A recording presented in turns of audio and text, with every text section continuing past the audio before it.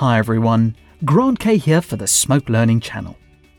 In today's short video, I'm going to show you the technique to create your own custom nodes in ConnectFX.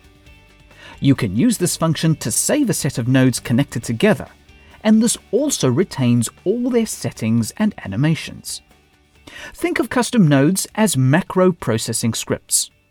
However, its design is easy to use and no scripting or coding is required. You could use the custom node bin for a variety of workflow scenarios. For example, you could create a template graphic, or perhaps a certain type of effect like building your own Kia, for example, or anything you may consider as a preset. So to show you how to do this, we'll start in ConnectFX. Here I have a series of connected nodes forming my graphic. To start, you need to disconnect any nodes you do not want to store in the custom node branch. Anything connected to the branch will be part of the custom node. Please note that if you save a media source clip as part of the custom nodes, it will only be available in the current project with that media.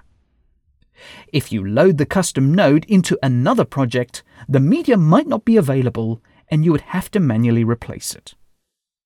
However, if it is crucial to move the setups with its media between projects, I suggest creating a CFX clip and moving it between projects using the Media Hub. Back to our example, the next step is to give your custom node its name by labeling the last node at the top of the branch.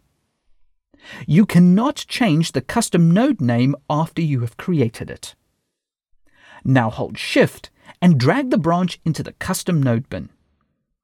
The custom node is created with its new name. Now you can save a custom node bin on a project basis. This means you will only get your custom nodes in this project. Or alternatively, you can save your custom node in the custom bins based on your user profile. So whenever you use this specific user in any project, your custom nodes will be available. So I will exit ConnectFX.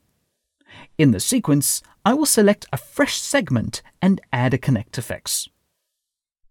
To add my custom nodes, I just drag out the custom nodes and everything appears on the cursor.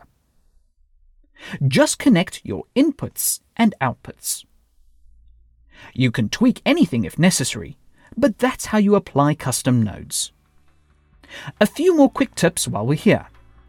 To back up your custom node bins, you can save them as a set of files. You could save these onto a drive, and this would make them portable between other Smoke systems.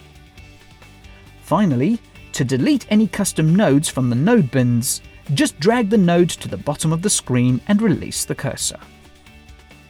Comments, feedback and suggestions are always welcome and appreciated. Thank you for watching, and please subscribe to the Smoke Learning channel for future videos.